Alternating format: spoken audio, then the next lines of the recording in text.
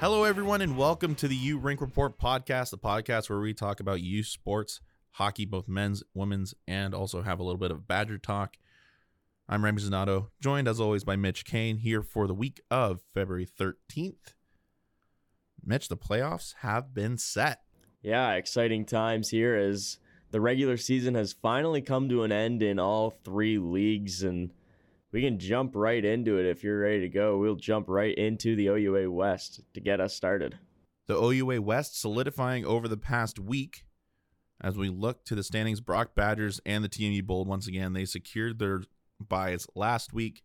University of Toronto Varsity Blues stay in that third spot as well. And then Windsor gets a couple of big wins to propel them to that fourth spot. Yeah, Windsor swept the Waterloo weekend as they first took down the Laurier Golden Hawks to jump over them in the standings to get to that 4-5 range, but still needed one more point to get over the Lakehead Thunderwolves for home ice advantage in the first round, and that is what they just did. They beat the Waterloo Warriors in overtime last night 3-2 to propel them to the 4 seed, so they will get home ice advantage. However, game one is going to be on the road since of the travel complications with Lakehead. And unfortunately for the Guelph Griffins, not able to make it to the play-in game, just falling short by 2 points of tying up Nipissing. Josh Dixon in his first year with the Guelph Griffins, they had a fantastic year. They also got leveled with injuries. An unfortunate season for the Guelph Griffins. And you have to give credit to the Western Mustangs who took them down. They had to go into a tough building to play, and Guelph is a very strong team at home this year. They play on that Olympic-sized ice, but Western went in on Aggie night and took them down 9-5. And Western, they had that really tough start to the season where they began 1-10 through the first 11 games, but they really turned it around in the back half, had a couple win streaks, and ended the season on a 3-game winning streak to propel them to a 10-18 record on the season, which was good for 9th place in the OUA West. Definitely good takeaways for the Western Mustangs. This season, they beat the UQTR Patriots. The back half of the season was fantastic, so if they can move that momentum into the beginning of next season, they're going to be fantastic next year. Let's take a look over at the OUA East, however. Big changes there as McGill surges ahead and takes the number 1 seed from the UQTR Patriots. Yeah, and McGill and UQTR, they were kind of battling all season long, trying to see who would gain that number 1 seed. But in the end, McGill had that extra game on top, and UQTR that one extra point just shy, and McGill went in. They took care of business last night. They went into Carleton, defeated them 6-3, and will claim their 1 seed. So the number 1 seed and home ice advantage in the East will run through the McGill Redbirds. And the OUA East finishing very tight as the Queens Gales were also only 5 points off that number 1 seed, and they finished 4th in the OUA East. So a very tight conference this year from top to bottom. But let's take a look at those playoff matchups. Yeah, and as you mentioned, Queens, they had that late surge, 8-2 over the last 10 games. They were trying to bump themselves up in the standings, but an overall very strong finish heading into playoffs where they will host the Concordia Stingers in round 1 of the OUA East playoffs. In the other matchup, the Ottawa GGs will host the Ontario Tech Ridgebacks in round 1 as the Ridgebacks were able to hold off Carleton and secure themselves into that 6th and final playoff seed in the OUA East. Let's look at the OUA West playoff matchups.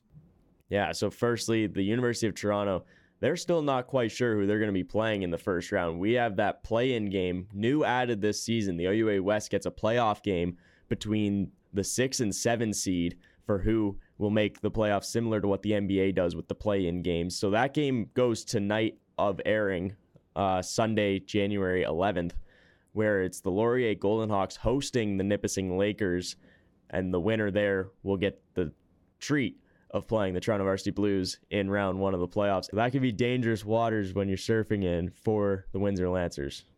Now let's hop on over to Canada West, where a couple of big upset games came on the back of Trinity Western. Yeah, Trinity Western making a bit of a late surge here down the stretch. They were able to take down 2 of the top contenders in the Canada West division with only 2 wins on the season. They were able to rally up wins against Saskatchewan as well as Alberta, just sending almost ripple effects throughout the standings as Saskatchewan was then unable to quite track down Mount Royal over this past couple weeks. UBC sits in that first place, 46 points on the year. Calgary in second, Mount Royal in third, Saskatchewan, Alberta, then McEwen. If we look at those standings. And Mount Royal, they had a tough season end the year as we got great matchups out in Canada West. Mount Royal and UBC squared off for a doubleheader on the final weekend of the season, and both teams grabbed 3 points on the weekend. Mount Royal took the first game 5-4 in a shootout, but UBC grabbed the second 4-3 in a shootout. And ultimately, Mount Royal not grabbing that extra point on the road sent them down to the 3 seed, and now they miss out on the bye in the first round of the playoffs. And Mount Royal still being led by Connor Bouchard, who now has 57 points on the season, 26 games, 23 goals, and 34 assists. Absolutely lighting the lamp this season has Connor Bouchard. Let's take a look now over to the AUS, where the UNB Reds have secured their first perfect season, going 30-0.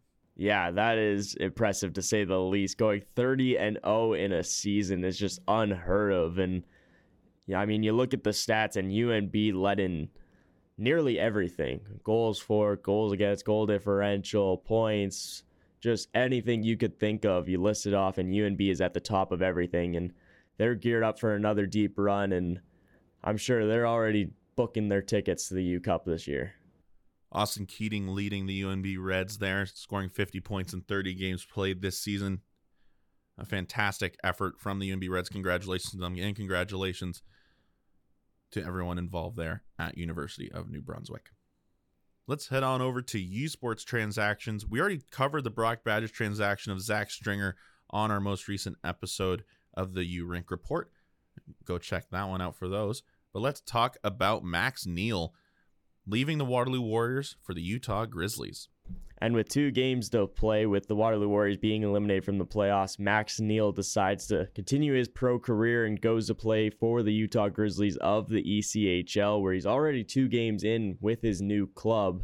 At the time that he left University of Waterloo, he had 19 points in 25 games. He was second in scoring at the time of his departure. Now let's take a look over at Sammy May, leaving the Drayton Valley Thunder at the end of the season to commit to Trinity Western University out in Canada West. Yeah, and Trinity West, they're looking to make their additions here early on in the processes. They grab one of the more highly touted players from the AJHL as they snag up Sammy May. This season with the Drayton Valley Thunder, recorded 3 goals and 23 assists for 26 points in 44 games played. Former Vancouver Giant will join Trinity Western as they, as we noted earlier in the podcast, had a really successful end of the season and look to move up in the standings next year.